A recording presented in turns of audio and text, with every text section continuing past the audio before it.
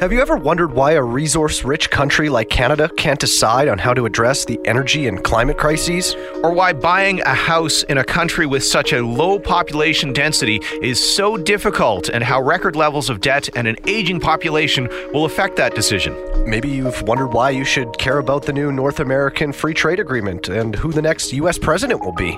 Look, we live in a confusing world, so if you've ever stopped and asked yourself why, we're here to help.